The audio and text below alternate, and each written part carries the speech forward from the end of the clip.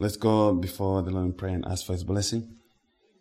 Dear Heavenly Father, Lord, we bless you this morning, as always, in the name of our Lord and Savior Jesus Christ, as always, because you're worthy of praise and honor and glory. We thank you for the knowledge of Christ, for the salvation and blessing that He has brought upon us. We thank you for the testimony of the Holy Spirit through the scriptures to us about who you are, who Christ is, and what He has done for us. We pray, Lord, that you help us with understanding. Help all those who are gathered here and those who are gathered from afar. May you open their spiritual eyes that they may see and hear the truth of Christ. We honor you, glorify you. For all those of Christ who may not be feeling well this morning, may you keep them and strengthen them also. We pray and we thank you. And in all things we pray in Jesus' name. Amen. All right. Good morning. Hi, everyone. Good to be here one more time to speak about the things that really matter. The things of your salvation, the things of the everlasting, ever-living God who created all things for His glory, including ourselves, and has come in time to reveal Himself to us in salvation. And that is the message that the Lord has given us to gather around this morning, that we may understand, hear from Him. May He speak to every one of us in the manner that He alone is able to speak. This morning we are going to be in Romans chapter 2, beginning at verse 17, and we'll work our way through to verse 29. I pray everybody has been following the teaching that we have shared. I think in the last 6 messages, it's very, very important that we understand the things that we have spoken about already, because they are foundational to the understanding of everything else that follows after. Okay?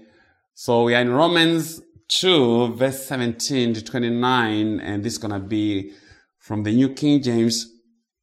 Paul says, "Indeed, you are called a Jew and rest on the law and make your boast in God and know His will and approve the things that are excellent, being instructed out of the law, and are confident that you yourself are a guide to the blind, a light to those who are in darkness, an instructor of the foolish, a teacher of babes, having the form of knowledge and truth in the law. You therefore who teach another, do you not teach yourself? You who preach that a man should not steal, do you steal? You who say, do not commit adultery, do you commit adultery? You who abhor idols, do you rob temples?"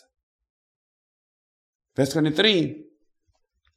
"You who make your boast in the law, do you dishonor God through breaking the law?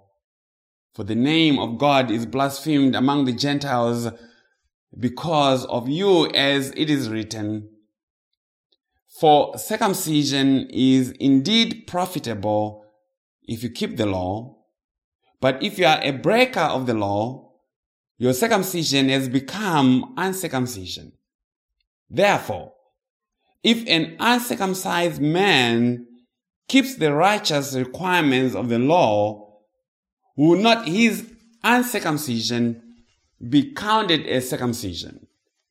And will not the physically uncircumcised, if he fulfills the law, judge you who even with your written code and circumcision are a transgressor of the law? For he is not a Jew who is one outwardly, nor is circumcision that which is outward in the flesh, but he is a Jew who is one inwardly, and circumcision is that of the heart in the spirit, not in the letter, whose praise is not from man, but from God. And that is the word of the Lord, a lot of things there. But we have one title to this message: the condemnation of the lawkeeper. The condemnation of the lawkeeper. A lot of people have never heard of that the lawkeeper is condemned. So we come back again to the book of Romans to continue with our verse by verse teaching of God's gospel and seeking to understand God's perspective of the whole matter of salvation, the way that God sees things, and connecting the pieces.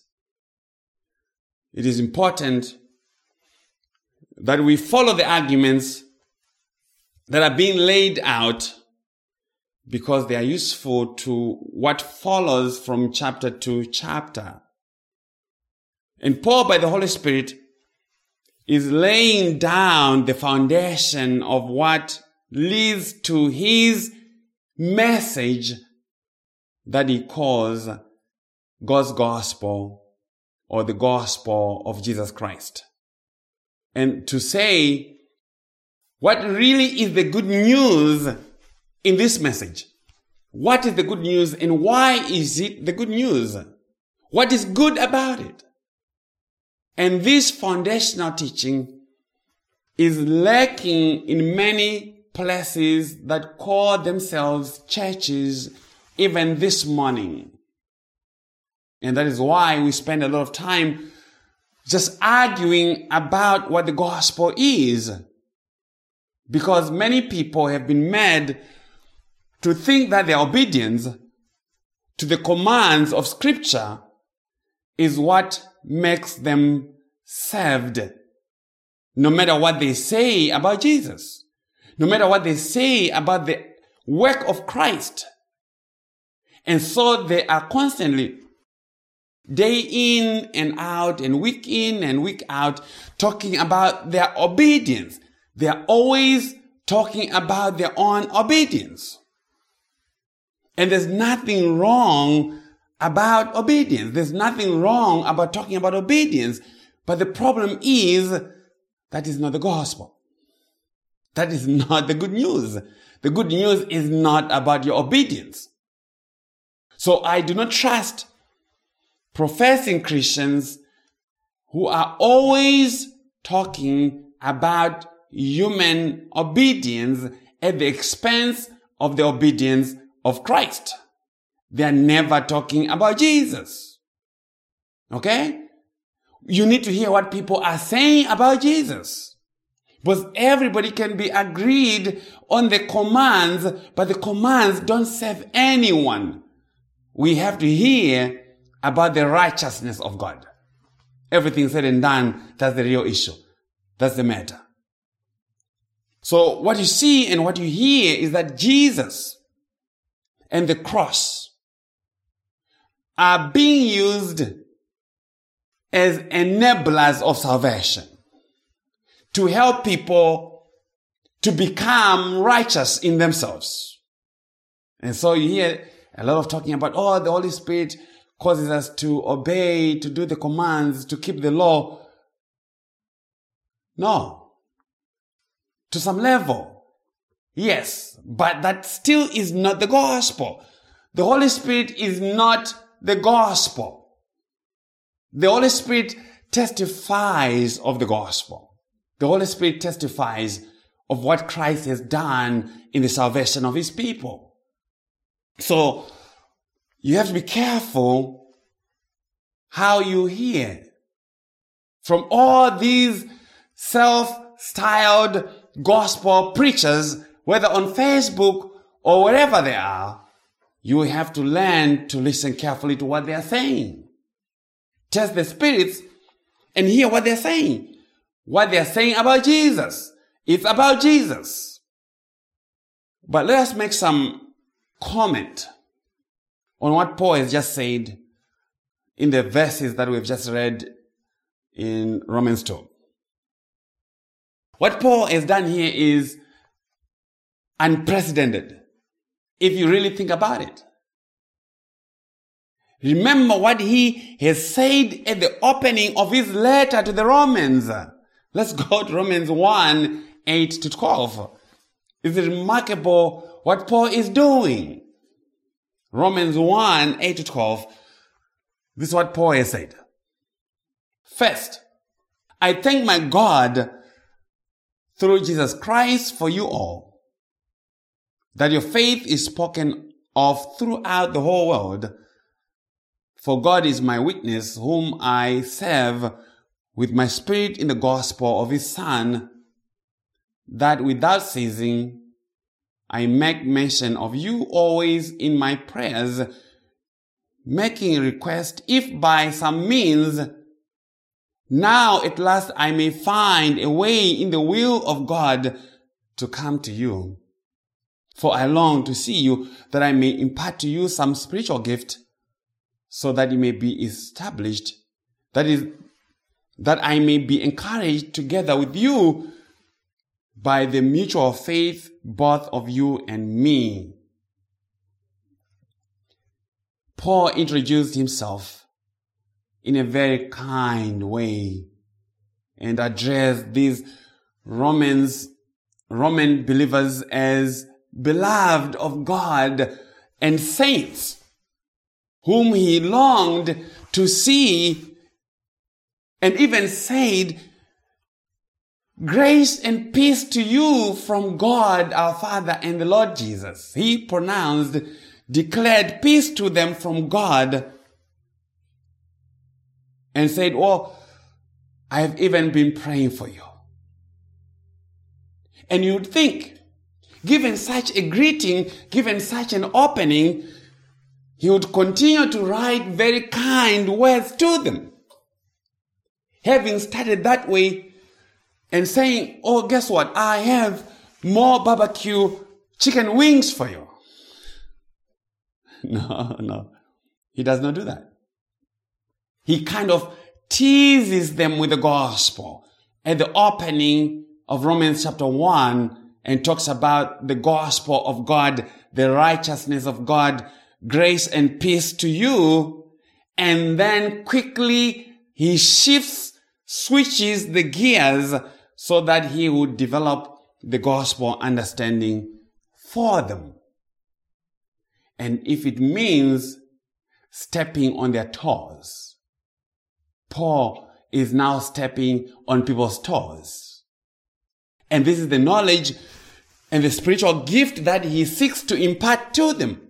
When he meets them on his way to Spain, remember, Paul is going to Rome that he also may be prepared on his missionary journey to Spain. But his point is not necessarily to attack the Roman believers, but to amplify the goodness of the news of Christ Jesus by bringing the human condition to its proper view as God says it. And it is shocking. They must have a proper appreciation of the context and the issues of salvation. And this is lacking in much of what is called gospel preaching. They must appreciate the context and the issues that surround you and I as sinners. The issues that God has revealed about himself. So if we don't understand these things, we cannot be totally grounded in the gospel truth and glory in God's grace alone in salvation. Paul wants everybody who comes to Christ, who comes to God, to say, it is Christ alone. It is God's grace alone. It is through faith alone. That's the point. So the gospel of Christ is not some food program some soup kitchen program run by politicians who are seeking office and seeking favors from the masses, where anything goes, where deception goes, as long as they get them to vote. Far from it. The gospel comes and explains the real issues, the real matters in very clear terms, and says the spiritual condition of all men and women is desperately bad. They are condemned. They are hopeless because they have been and are suppressing the truth of God in unrighteousness, and God knows it. Because all that they need to know to worship God has been made plain to them by God himself. So none has an excuse before him. None has an excuse before God to say, oh, I just didn't really know anything about your existence. And that establishes God's righteousness and right to condemn people, even those who have never heard the gospel. Hearing the gospel is not what makes you saved. And rejecting the gospel is not the only basis of judgment. Romans 1 denies that and says people are condemned because they refused and suppressed God's knowledge in natural or general revelation. What can be known about God has been made manifest. But to this matter of condemnation and salvation, as we shall expound in the coming messages, we have a lot of moving parts. You have the issue of election, the issue of reprobation, predestination, in other words. So all that comes into play, and Paul will bring it in the chapters to come and will speak to them. But the point still is, many hear the gospel who shall go to hell. Because the hearing of the gospel is not salvation itself. People who don't believe are still going to go to hell. There are a lot of people. In the time that we live, the majority of the world have heard of Jesus. They have heard of Jesus. But they deny God's testimony of Christ. And for that reason, they're going to be condemned. Because they are rejecting the truth. They are rejecting the Son of God. There's not a single Muslim who doesn't know about Jesus. They have heard about Jesus. They have reduced Jesus to just a prophet of the same level as Muhammad. But Jesus will not take that. That is suppressing the truth in unrighteousness. But God says, by way of the natural revelation that he has put in his creation, he essentially has made himself visible to all men and women. But man doubled down in defiance and open rebellion to God, claiming to be wise, and in the process proved themselves to be fools. Their minds, their thoughts became futile, and their hearts were darkened, and began to worship themselves, worship the creatures, animals, four-footed beasts, and creeping things. But see this, their darkness did not remove religion. No. Men and women will always worship something. They will always worship something. What they did was just an exchange of the glory of God for the lesser things, worshipping His creation, the creation worshipping itself, instead of worshipping the God, the incorruptible God who is blessed forever. Okay? Just watch the big sports games, big events, and see and hear the level of excitement and reverent worship and the tears that are shed for the teams. But none of that comes when it comes to the God who rules and is worthy of all honor and glory. None of that happens. But at the stadiums, it does happen. At the Super Bowl, it does happen. And this great show of paganism was very much widespread in Rome as Paul was writing this.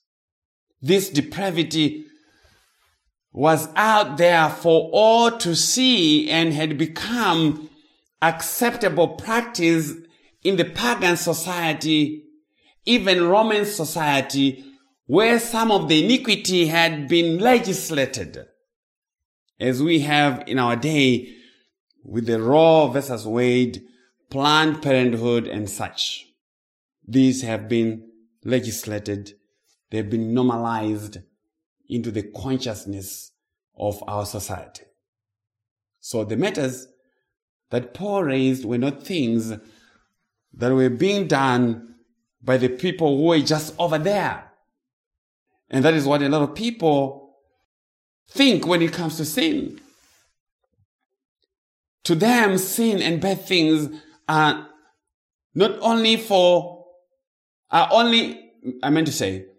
sin and the bad things are only for the bad neighborhoods.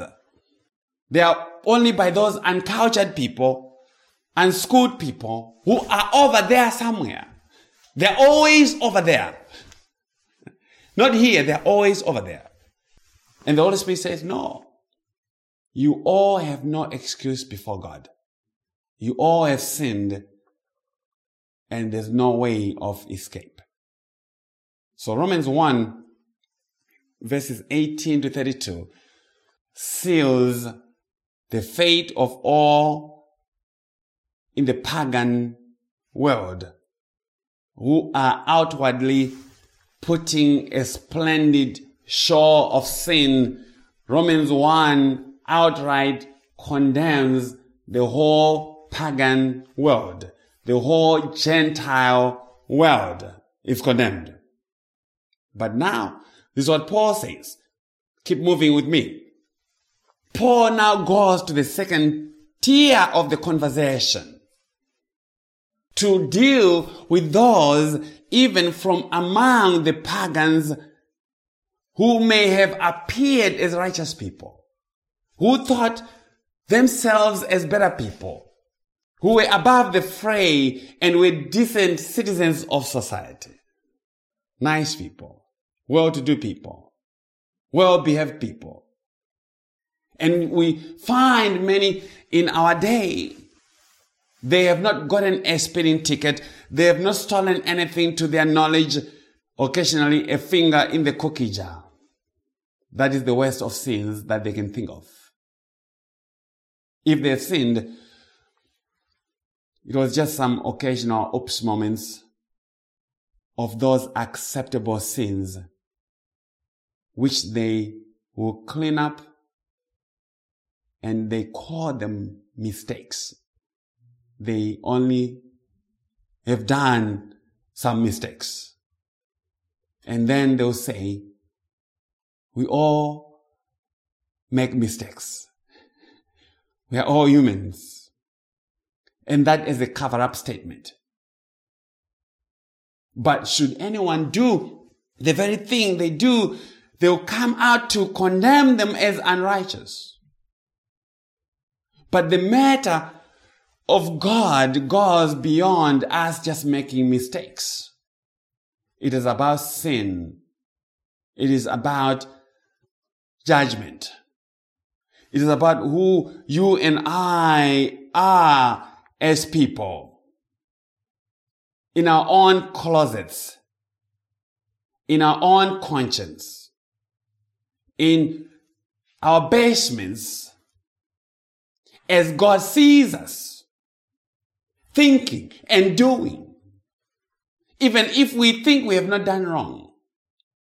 And the more that one thinks they haven't done anything wrong against God, the more deceived they are. It's deception. And so Paul comes with these guns blazing, pointed at these people and says, you too are condemned. Romans 2, verse 2, I think. Or verse 1. I think it's verse 2. Paul says, therefore, you are inexcusable, O men, whoever you are who judge. For in whatever you judge another, you condemn yourself. For you who judge practice the same things.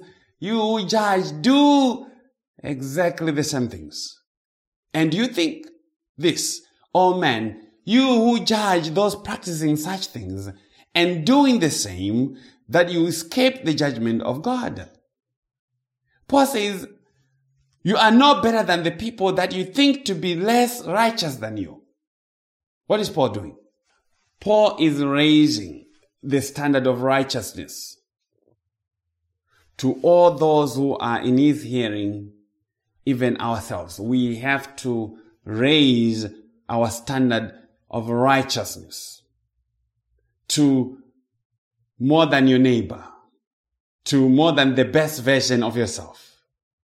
Because as long as we think that righteousness is something that is only a stone's throw away from us and within the reach of our hands, by way of us not doing some things or doing some things, then the message of God's grace has no good news in it. And we are not hearing what God is saying.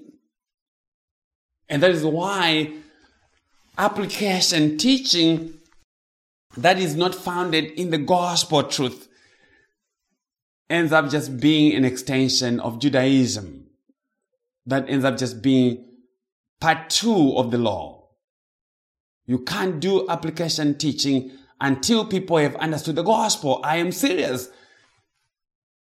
Because people tend to default towards application more than they are to holding the truth that salvation is an accomplished work. People always want to do stuff. So if you're too quick to get to application, people will always want to do stuff. And once they start doing stuff, they don't want to repent from it. So the men in Romans 1 with their outward sins are without excuse. And they deserve to die, like condemned to hell. That's what God says. But the moralist among them is also under the same condemnation, because he or she is no better than them. Yes, she feels and thinks that she is better and a good person. And even those around her also think that she will go to heaven when she dies, because she is such a wonderful and sweet lady. But that is because she is deceived by her self-righteousness. And those around her are deceived by the testimony of their false gospel, because they are ignorant of God's righteousness, by which one gets the title, the entitlement to go to heaven.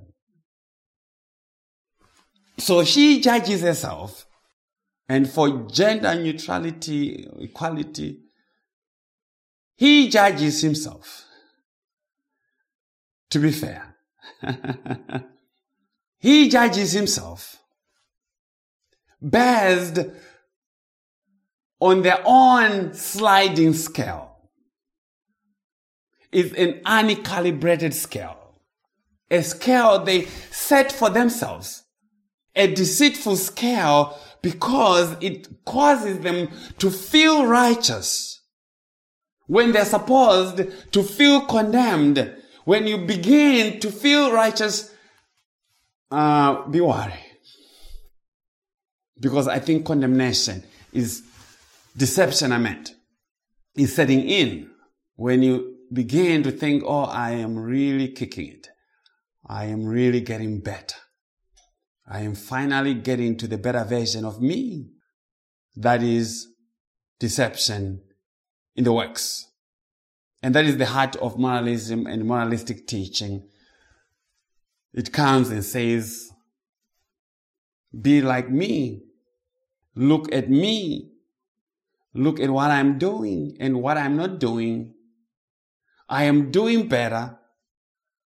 And I'm better than all these that God has given over to a reprobate mind, a depraved mind, a mind to which has been added base things, like how base metals, the very cheap metals, the metals that are easily corroded, are added to the precious metals like gold and silver to debase them and reduce the value. Yeah? When you add base metals like zinc, copper, lead to gold, you end up with some cheap material. You end up with something that is cheap. You debase the value of the gold. Okay? So the reprobate mind is a mind that has been debased. It is a mind that has fallen in value in respect of the truth of God. So it is a mind that cannot please God. It is a mind that cannot understand spiritual things and is opposed to God. And yet, the debased mind still attracts the same condemnation as that of the moralist. It still attracts the sentence of hell. And that is the spiritual condition of all sinners in Adam. It doesn't matter how they decide to dress up their religion in a show of self-piety and so-called personal righteousness. Yes, I have a personal righteousness. What kind of righteousness is that? Whatever happened to the righteousness of God? What do I do with that righteousness? We are not called to come here and talk about Jesus and then end with your personal righteousness. What happened to the imputed righteousness of Christ? What happened to the obedience of Christ? To the suffering of Christ? It is false. And it doesn't matter how people decide to dress up their righteousness. It is still self-righteousness. And one can cook up self-righteousness using the commands of Scripture. Yeah? Because as far as God is concerned, there's only one righteousness. There's only one righteousness. And that is the righteousness that He has revealed through the Son, through the gospel. There's only one righteousness. There are no three kinds of righteousness. There's only one. The righteousness of God. The righteousness of God. So the moralist judges others and condemns them with respect to sin using their personal righteousness. not using the righteousness of God. Their own righteousness as measured by themselves. So the moralist, even though they profess Christ, is deceived. They're deceived about both sin and righteousness itself. They have a very low view of what sin is and its definition as far as God is concerned. And as a result, they also have a very low view of righteousness. That is why a lot of people who say gospel this, Jesus this, are always talking about themselves because they don't appreciate the real matter of God's righteousness. So, to their way of thinking, as I said, sin is what those other people do. Yeah? And righteousness is what they do themselves.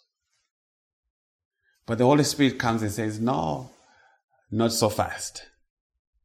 They are just as guilty as the Roman 1 citizens. Because they practice the very same things that they condemn in others. Now, let me add some words of clarification about what Paul is saying and is not saying. Paul is not talking about judgment in respect of the truth of the gospel. Because many people will take this and say, see, you can't judge me. Because Paul said we ought not to judge because we would be condemned. No, that's not the context. That's not the context.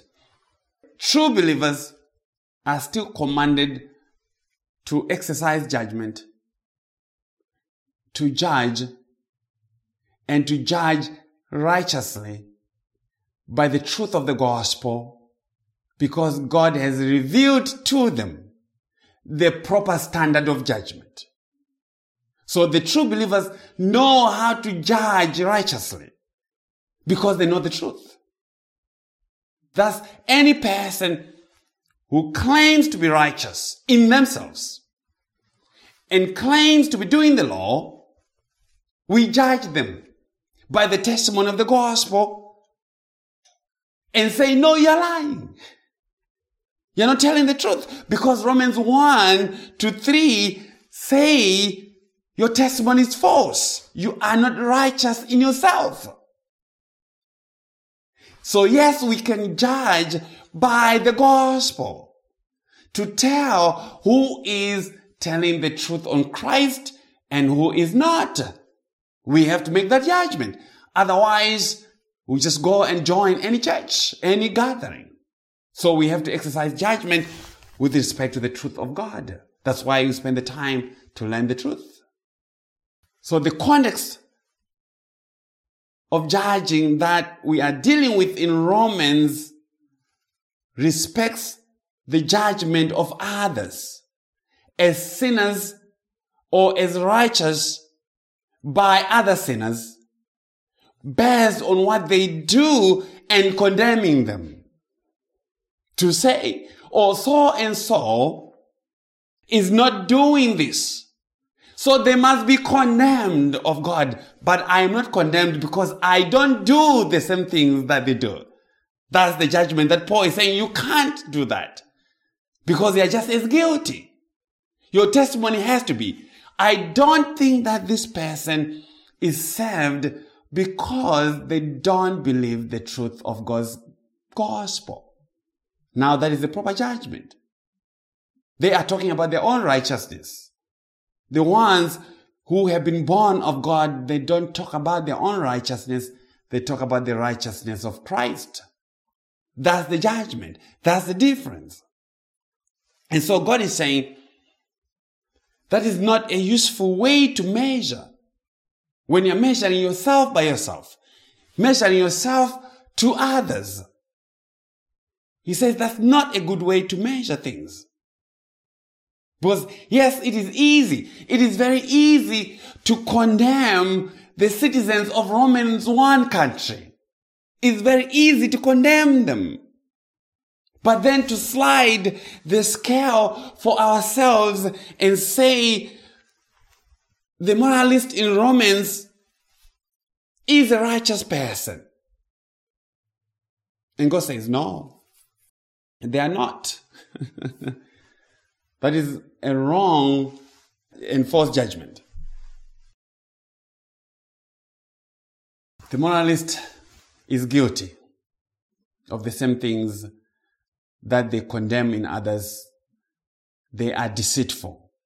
They are deceived in respect of righteousness. They are what Jesus called the whitewashed tombs that look clean and beautiful from the outside, but inside are full of all uncleanness and dead men's bones. They look clean from outside. They have a fresh coat of paint, semi-gloss. These are they who love to wash the outside of the cup, and yet inside they remain unclean. How many people have been judged to be righteous by their piety, who on close examination do not believe the truth about Christ and God's righteousness? A lot of people are seen in our society as righteous people. That we know these people to be unbelievers of the gospel. Yeah? But they are considered as righteous because of some things that they do. They have some charity that they donate a lot of money to. They have a lot of good works, but they hate Jesus. So we have to judge according to God's righteousness. And to the moralist, God says, you too have no excuse. You are no better than anybody, and you are under God's condemnation. So the two groups of people have been shut out. The reckless, in-your-face type sinner, given over by God to a depraved mind, hopeless and condemned. And then to the very good and careful sinner, deceived with respect to what real righteousness is. They are morally good and reforming. They are always reforming. They always have a New Year's resolution to do better. Yeah? I am working myself to be better. God is working on me. Even they'll ascribe some power to God to say, oh, God is working on me to become better. I think another 2-3 years, you have a different me. But God says, hopeless and condemned. The pagan, hear me someone. The pagan moralist agrees with Paul, with what Paul has said in his treatment of the sinner in Romans 1. The pagan moralist agrees with Paul and says, oh, our country is going south. Look at all the things that are happening in this country. I agree with Paul. I applaud him. I wish God would bring more preachers like him. The fiery preachers of hell. Encourage him to go deeper in the condemnation. Go deeper, men of God. But past verse 32 of Romans 1, they are beginning not to like Paul because he's coming after them. And the Jew who is under the law, praises God and Paul for going after the pagan sinner. The Jew agrees with everything that has been said before. He praises God for going after the pagans. He agrees with Paul and says, yes, it was high time something was done about these bad pagans. They give a bad rap to our neighborhood and decrease our property values. But the Jew does not know that he is next in line of the firing squad for the very same things. The Jew thinks he knows God and is righteous by his works under the law. That's what the Jew thinks. They think they know God and they think they are righteous by the works of the law. But let us hear what Paul says, Romans 2, verse 17 to 29, and that to say everything that I said was introduction. That was introduction. But it's necessary so that we understand how Paul is developing his arguments. Paul is now speaking to the Jews. He says, verse 17, indeed you are called a Jew, and rest on the law and make your boast in God. See who rests on the law. In other words, who put their confidence in their doing of the law. That's what resting in the law is saying. They're putting their confidence in their performance of the law. That is the thinking of the law keeper. They rest on the law. They rest their eternity on their performance of the law. The moralist rests on their moralism set by their own standards. The Jew rests on their performance of the law of God, but as measured by themselves. So the Jew boasts before God. What could they be boasting about? Because Paul said, you boast before God. You boast in the law. They boast about how they are not like other men. The pagans.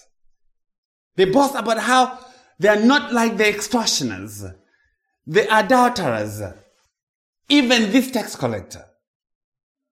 They boast about what sins they think they have not done and how everyone else is a sinner, but not them.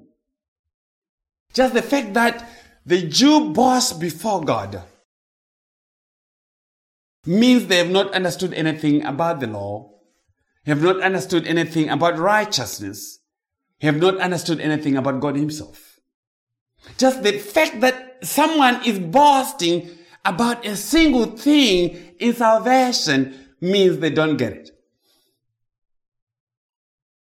The law does not make one wise unto salvation. The law puts a veil on the hearts of unbelievers that cannot be removed. And that veil prevents them from seeing the truth of Christ. That's 2 Corinthians chapter 3 teaching. It is that veil that causes the lawkeeper to be boastful. So what does the lawkeeper claim to know? Verse 18. Romans 2.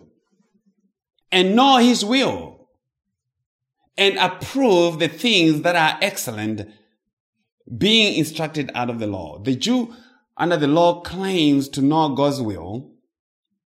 They claim to approve the things that are excellent, things that are good. Of course, being instructed out of the law as their guide, out of the law as their standard, and armed With this knowledge, what happens? Verse 19 and following. And are confident that you yourself are a guide to the blind, a light to those who are in darkness, an instructor of the foolish, a teacher of babes, having the form of knowledge and truth in the law.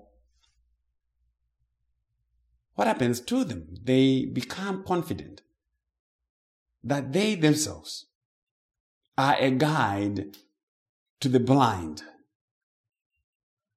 even the Gentiles.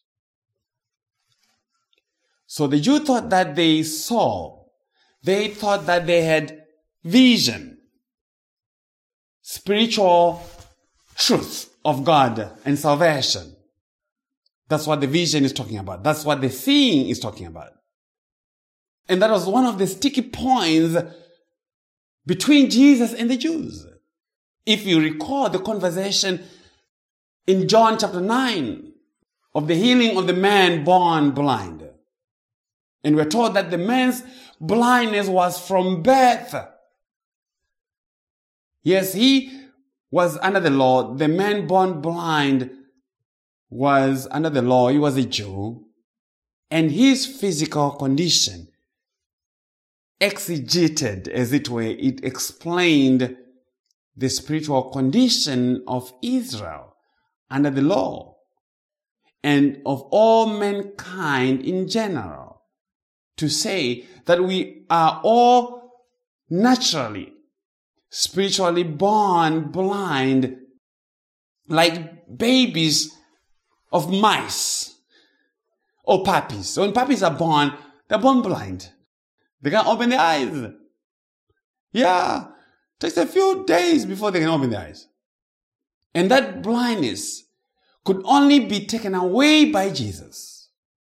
But the Pharisees did not agree and did not like the idea of being called blind.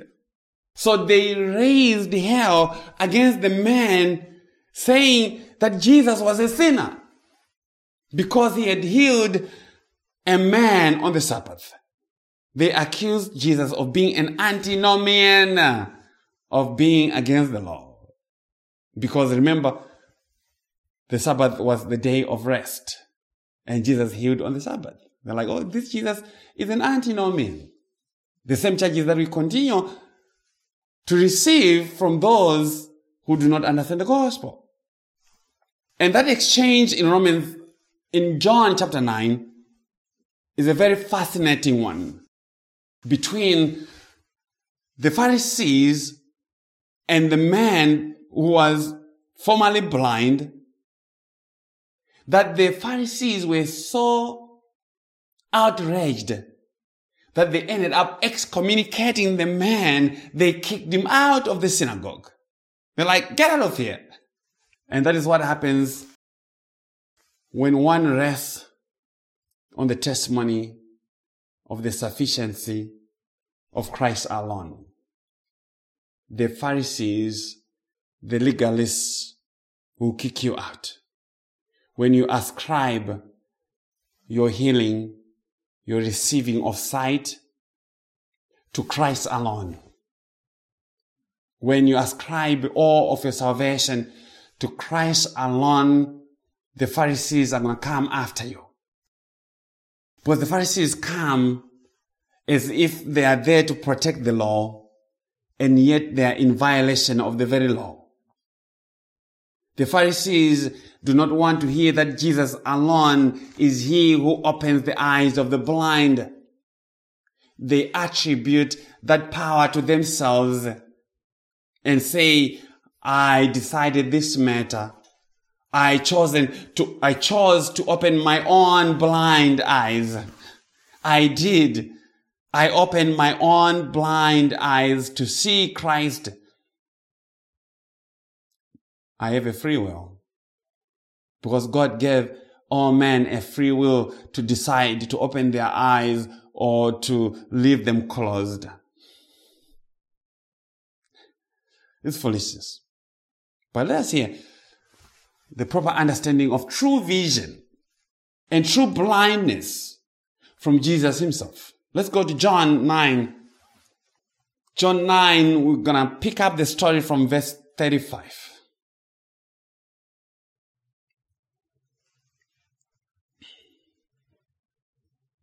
John 9 from verse 35, John says, Jesus heard that they had cast him out, that is the former blind man. And when he had found him, he said to him, do you believe in the Son of God? See that Jesus found the man. The man had never seen Jesus. Jesus looked for him and found him because he knew the man. The man had never seen Jesus.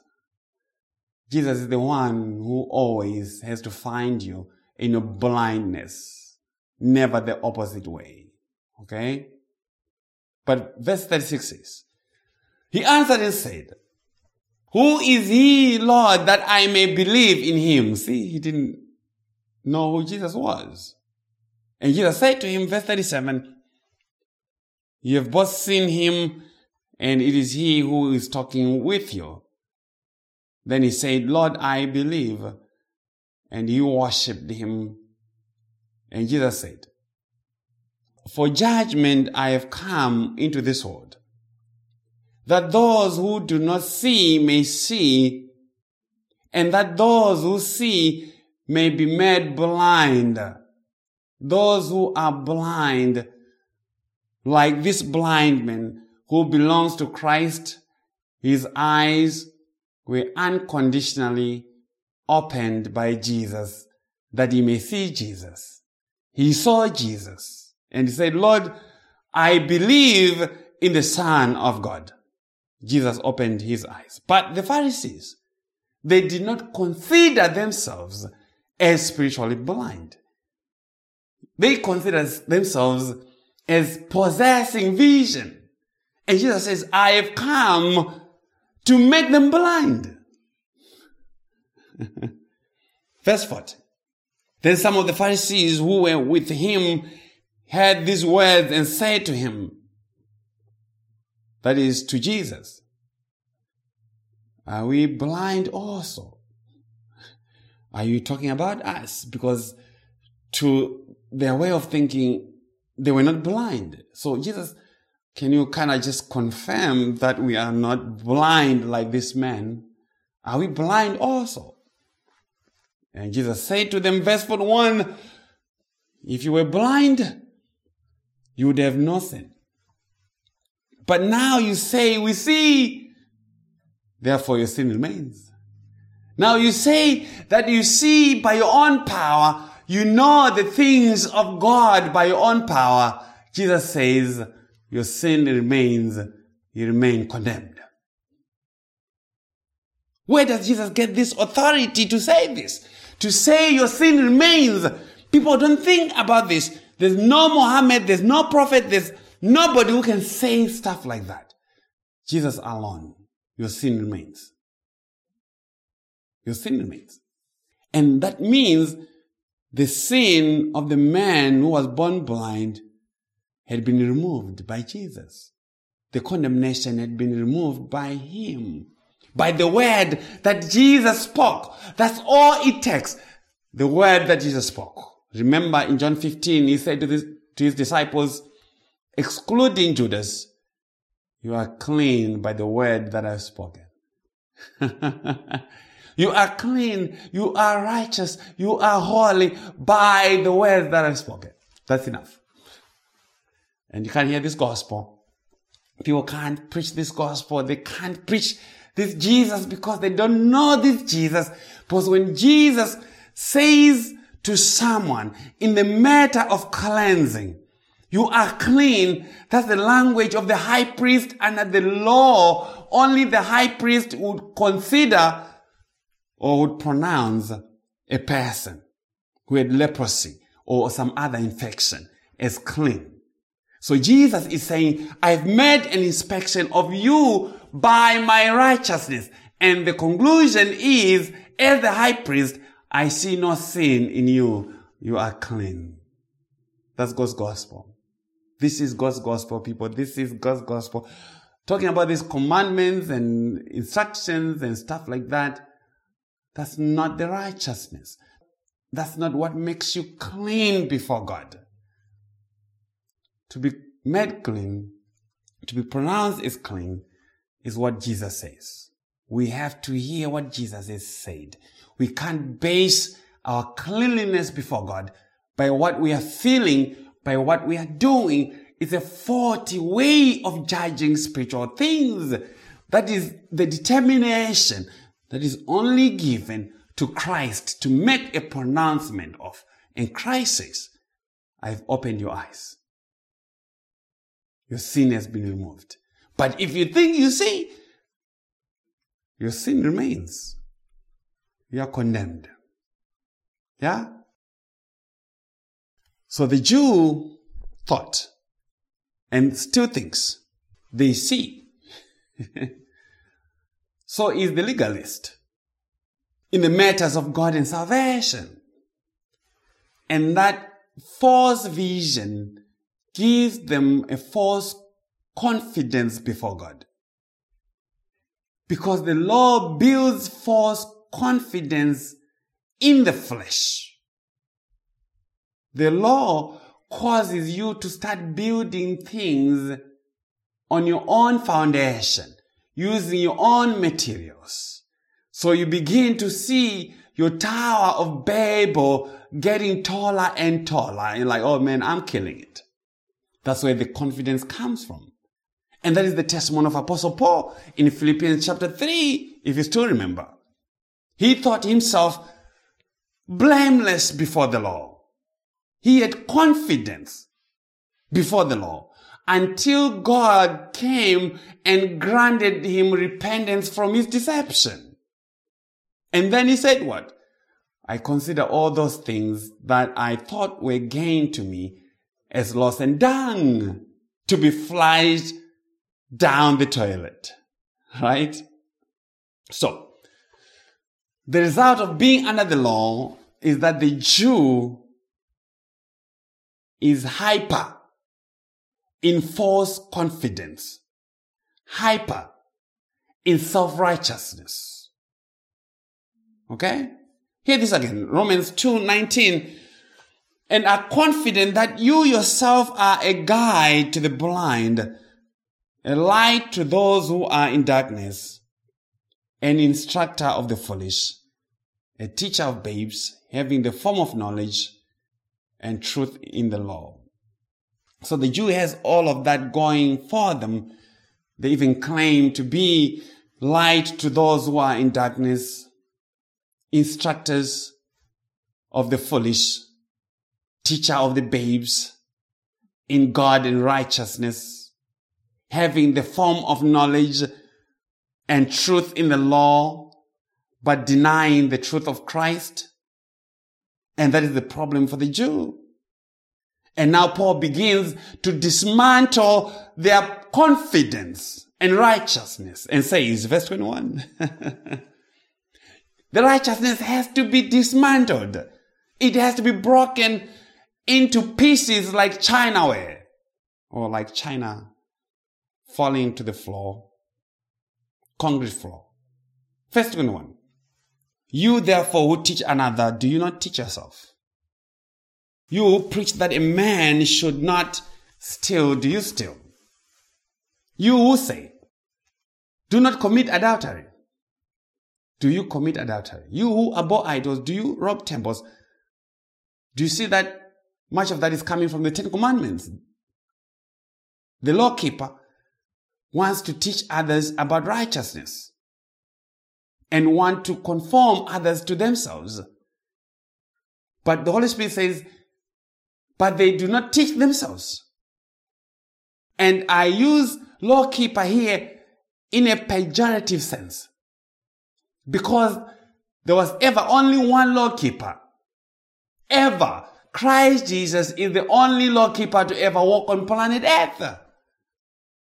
So I use lawkeeper in a pejorative sense to refer to one or those who have confidence in the flesh by reason of something that they are doing.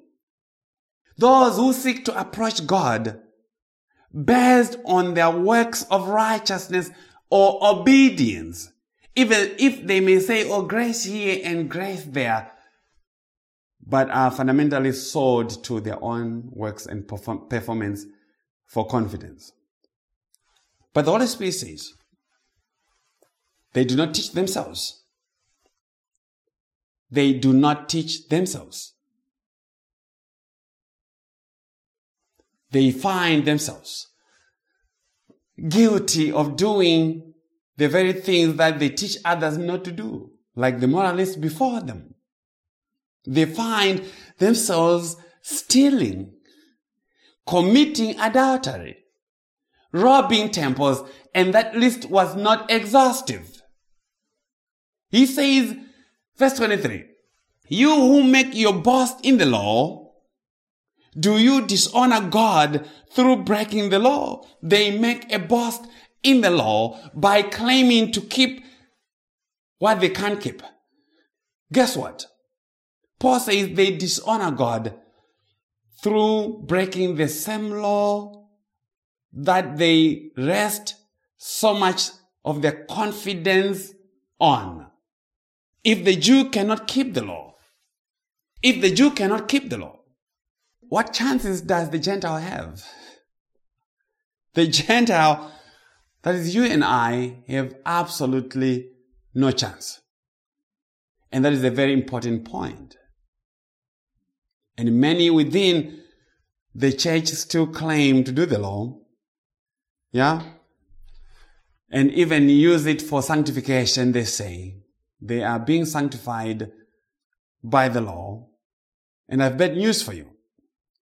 There's nowhere where God says to the redeemed, the law is for sanctification.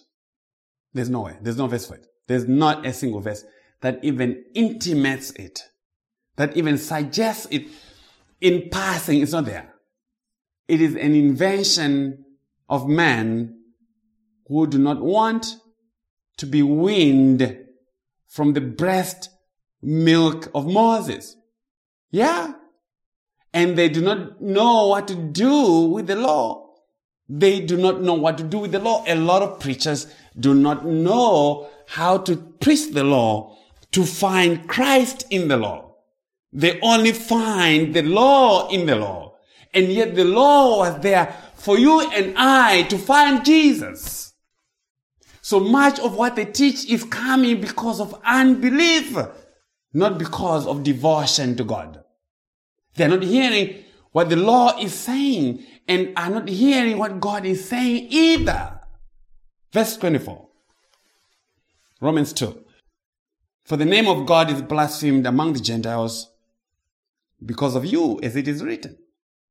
So because the lawkeeper is failing to live up to the standard of their boast, even the Gentiles see their folly and in turn mock and blaspheme the name of God because the Gentiles associated God with the Jews, with Israel alone. And the Gentiles would rightly mock the Jews to say, it seems like you're not different from us. You're no better than us. We know we are sinners, but we thought you were the better people. Because you're doing the same things that we do. Idol worship and all kinds of foolishness, just like the rest of us. And how can their so-called God allow for such to happen? We would not want to have such a God. We already have a ton of gods to deal with. So that is the mockery and the blasphemy that was coming from the Gentiles because of the sins of those who were claiming to keep the law. Verse 25. For circumcision is indeed profitable if you keep the law, but if you are a breaker of the law, your circumcision has become uncircumcision. Paul then goes on to define some things to the Jews, which would imply that there were Jewish elements in the Roman church. He says circumcision is indeed profitable, provided you keep the law. But if you are a breaker of the law, your circumcision profits nothing. It has become uncircumcision. So what matters is not the external rite or the symbol, but the actual doing or keeping of the law. Verse 26. Therefore, if an uncircumcised man keeps the righteous requirements of the law, will not his uncircumcision be counted as circumcision? And I need you to listen carefully. That is a hypothetical question that is leading us to Paul's large argument. Paul is working to remove the thinking in the heads of the Jews that just a mere circumcision of the flesh was enough to entitle them, to recommend them to God. He says, there's actually a possibility that an uncircumcised man or person could actually keep the righteous requirements of the law. So there are the righteous requirements of the law that have to be kept. And if that could happen by them, and when that happens, even though that person may have been a Gentile who was not circumcised according to the law, they would also be considered or counted as circumcised with respect to righteousness. So a non-Jew could actually do the requirements or essence of the law and meet them, but without the physical circumcision, and be deemed as righteous. Paul is saying circumcision of the flesh is not the requirement for you to be considered as righteous before God. And neither being under the law, that does not entitle you to salvation. Hear this correctly. Hear this correctly. Because if you do not pay attention, you're going to say, oh, James said law keeping is possible. No, law keeping is impossible with sinners. God alone, through Christ, kept the law. Paul is working some definitions for us to prepare our minds to understand the gospel. So follow the arguments. This is what he's saying.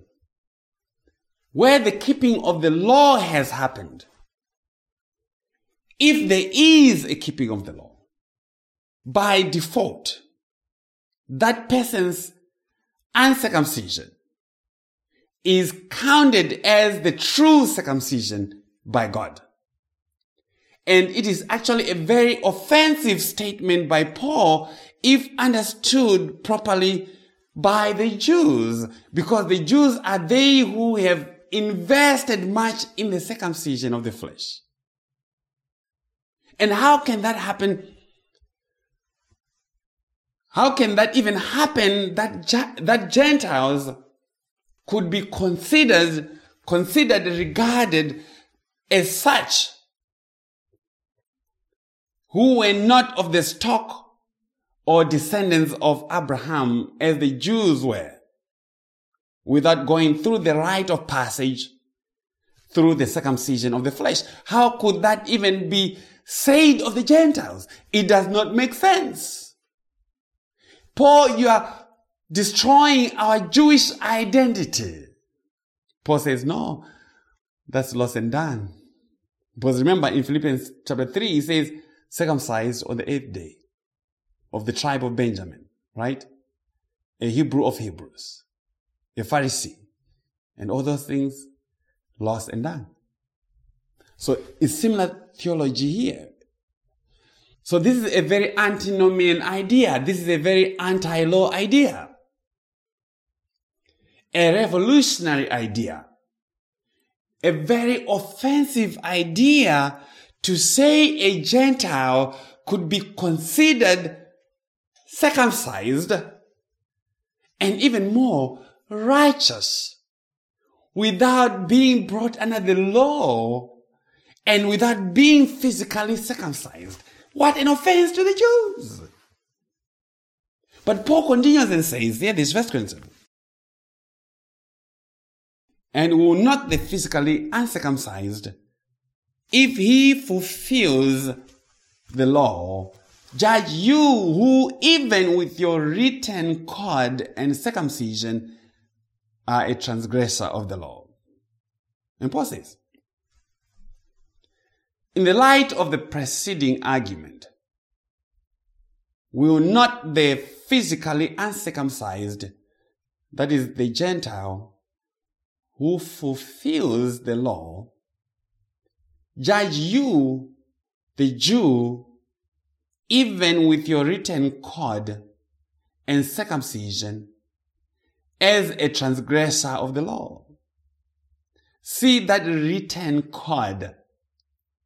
It is not just the so-called ceremonial law, but the whole covenant of the law with its commandments of thou shalt or thou shalt not.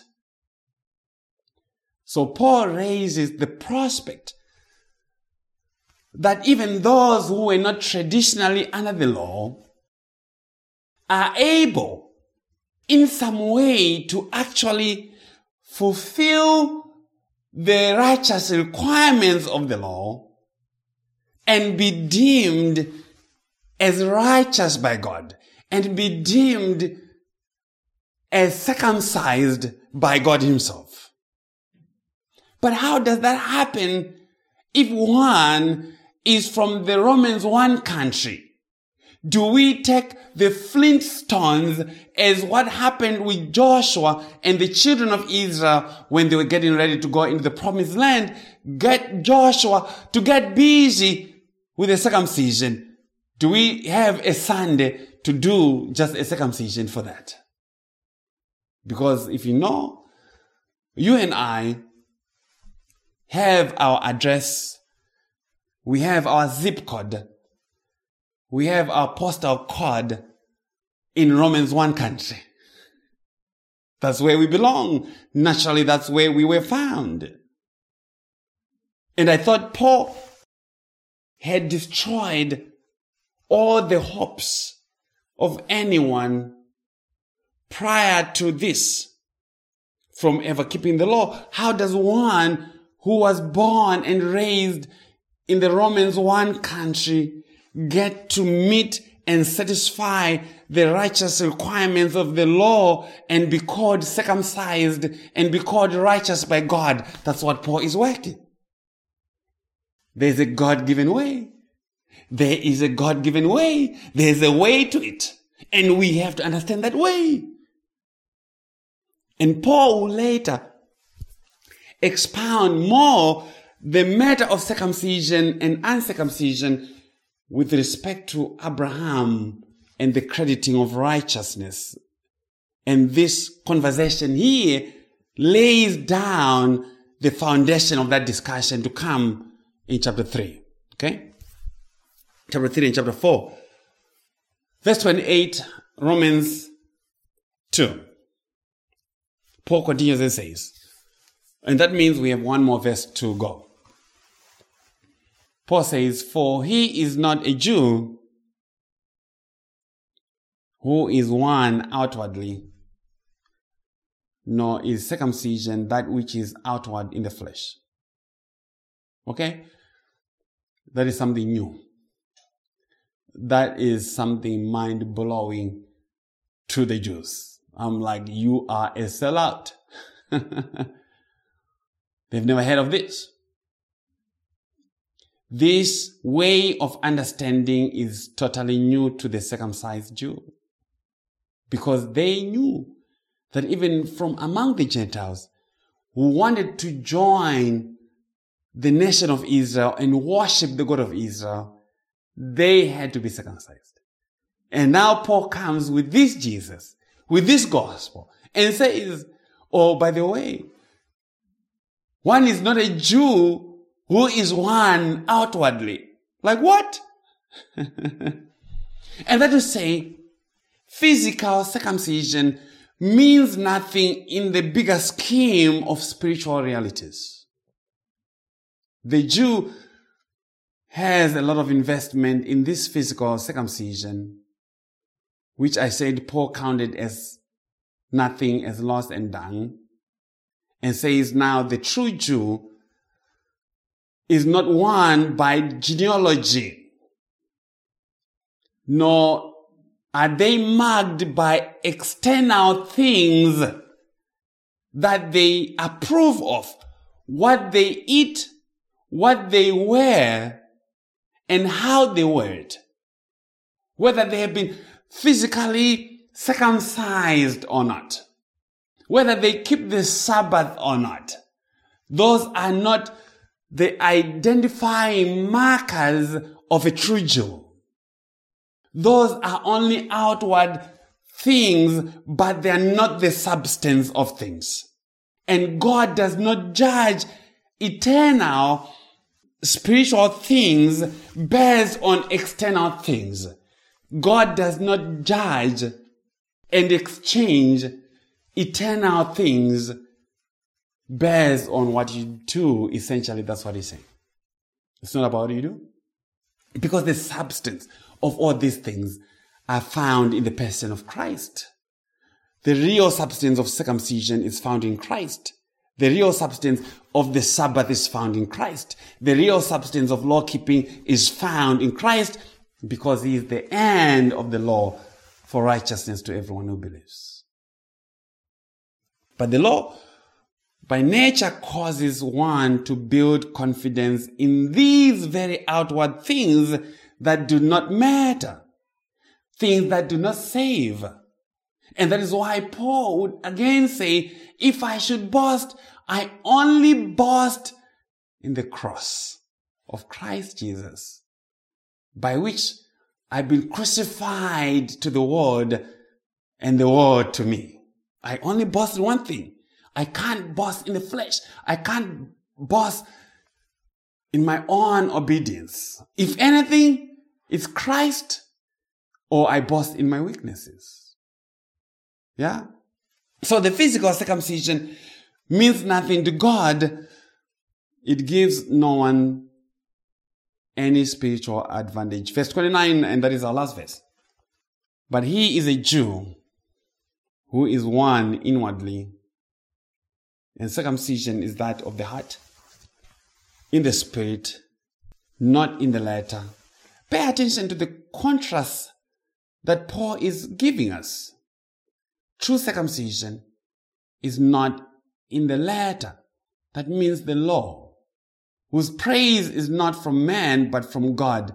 Because if you're doing the law, your praise is going to come from man, not from God. God will never praise you for doing the law. God will never praise you for doing the law, because he has already given that praise to the Son who alone kept the law. God will never praise you for doing the law. He will never praise you. He will praise you for believing in him whom he has sent, the Lord Jesus. Yeah?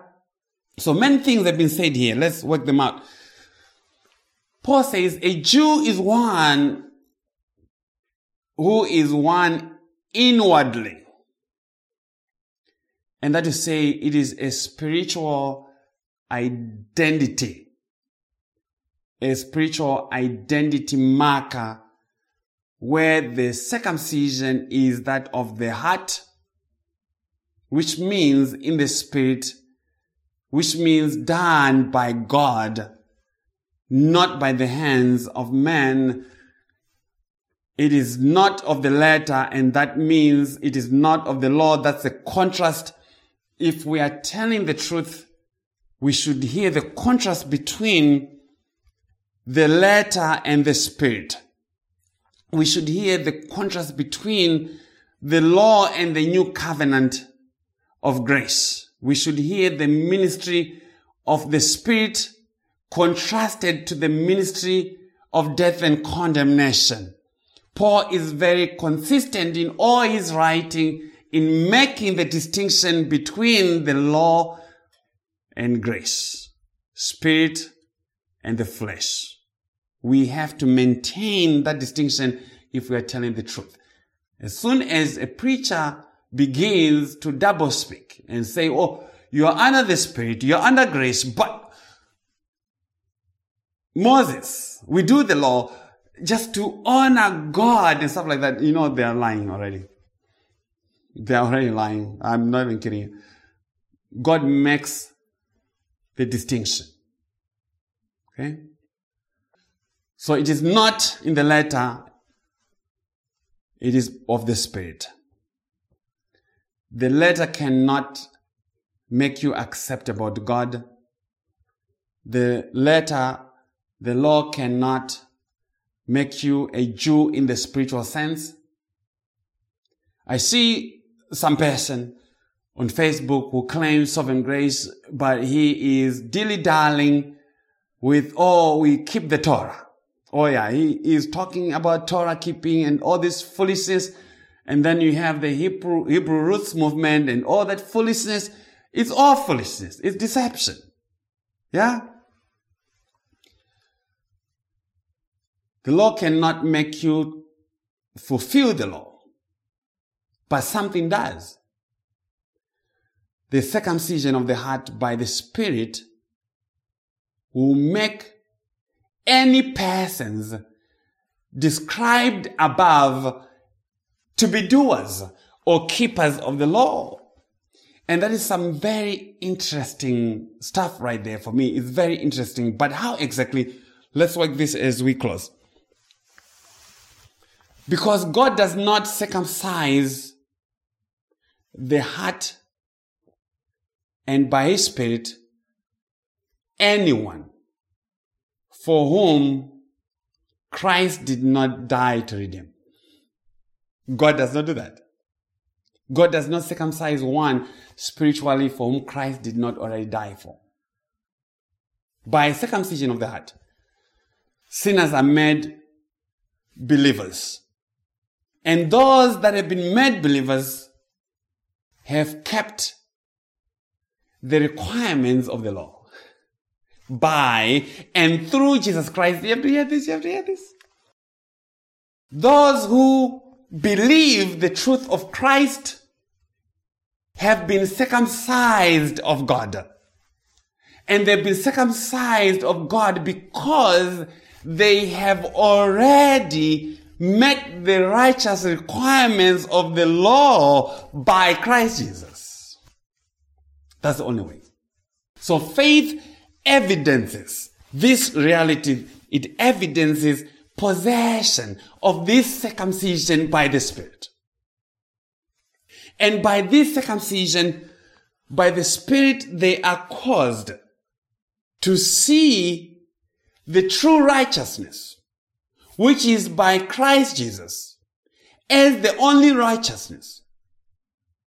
And this is where the Romans 1 citizen, even the barbarians and the Scythians, the moralists and the Jew can meet together as one. When they have been circumcised by God, by His Spirit, they become one in Christ. They meet the righteous requirement of the law in another person by representation. They were one in condemnation because there was none better than the other. The moralist was just as bad as the barbarians. The Jew was just as bad as the Scythians, who were the most depraved of the barbarians. But now, these hopeless sinners, no matter their favorable or unfavorable stations in life, in Christ, in this gospel of God's grace and righteousness freely imputed, even the most depraved sinner have met the righteous requirement of the law. This is brilliant stuff. This is Holy Spirit stuff. Men and women cannot come up with this. So see what Paul has done. He has systematically destroyed the foundation of righteousnesses of three different people groups who are all religious. He has come and dismantled their righteousness. The Romans 1 country citizens are religious, but they are not righteous. They worship beasts and four-footed animals and creeping things. They suppress the truth of God in unrighteousness. The moralist comes, they look all pretty, they look all cleaned up and put together. They worship their moralism. Look at me, I am not like other people. But God says, no, you do the very things they are condemned to. Then the Jew comes and says, oh, of course, condemn them. These are unrighteous people. The Jew comes and claims they worship God through the law, but in essence, they use the law to establish their own righteousness and worship themselves. Paul is going to talk to that in Romans 10 and says, I cry for my people Israel, my kinsmen according to the flesh, for I bear witness before God that they have zeal. They have zeal for God, but not in line with the truth. Why? Because being ignorant of God's righteousness, they set about to establish their own righteousness in the flesh. So they were using the law to establish their own righteousness. And yet the law was not given for us or anyone to establish righteousness by. Yeah? So the Jew, the lawkeeper, they're not as righteous as they think. Like the Pharisee, they only talk about themselves. God, I thank you. God, I thank you. I am not like other men. Luke 10. We can never preach more than 2 messages without going there. So they're deceived as to the proper understanding of the law, deceived as to the proper use of the law. They boast in the law. They rest in the law, which thing condemns them as unrighteous because they break it every day, like all the progressive sanctification people who say, oh, they don't sin anymore. There's actually some dude on Facebook who claims that he doesn't sin anymore. He's deceived. There's no way. He's deceived. I don't care how much scripture he quotes. When someone says that, they're deceived. I'm getting better and better. I'm not sinning as much as I used to do. How are you measuring yourself? Because if you sin one time, one day, for 1 second, and you do that every day, that's 365 times a year. Yeah? The lawkeeper claims to be light to those in the dark when they themselves are also in the dark. They claim to see when they are blind, as Jesus said. You claim that you see, therefore your sin remains, because if you were blind, I would have removed your sin. So the Jew, with all their high pretensions of law-keeping, is condemned, just as the moralist. And these people have not died. Don't think the Jew and the moralist have died. No, they were sitting in the pews this very morning. They are in the pulpits. They have not died. They are keeping on with the traditions of their fathers.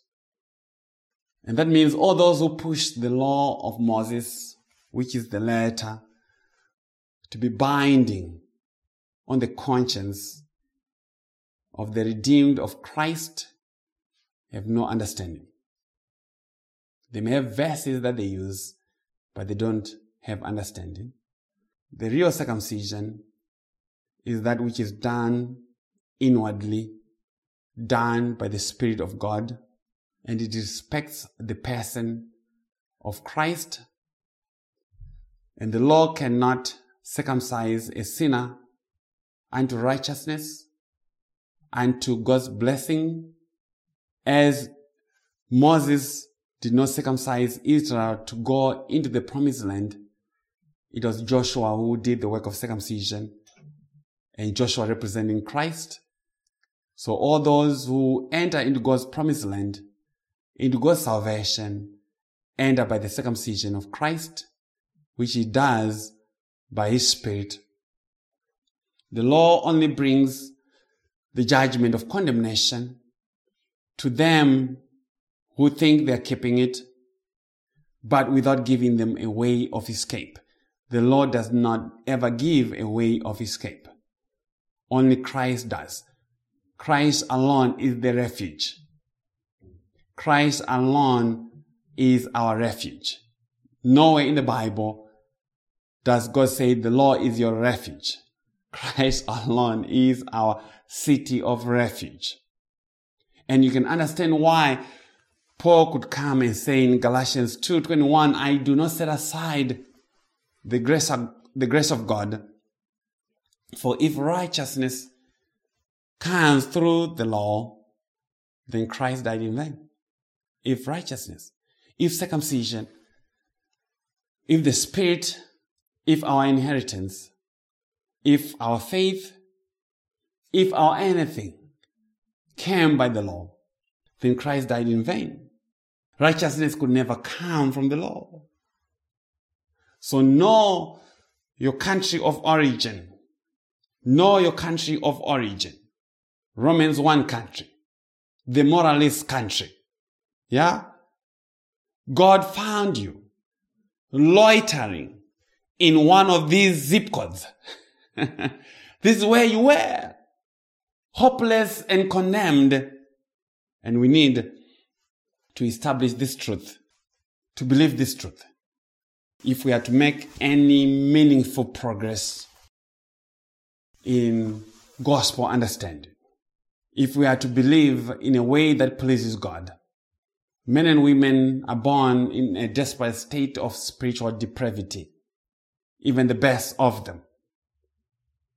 And being born again does not cause righteousness in those who are spiritually born. It does not cause righteousness in them. They're born again to see the hopelessness of Romans 1 country existence, of moralism, of law keeping, and then running to the news of the righteousness of God revealed. When you have understood that you were hopeless in Romans 1 country, even as a moralist, the message of God's grace and peace from our Lord Christ Jesus and God the Father becomes the best news that you have ever had.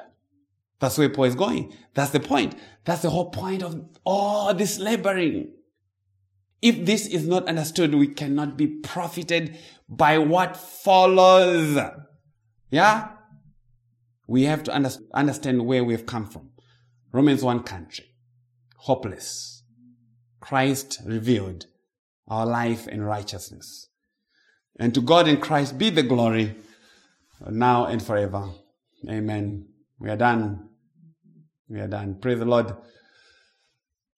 Let's go before the Lord in prayer, okay? And thank Him for the words that He's given us.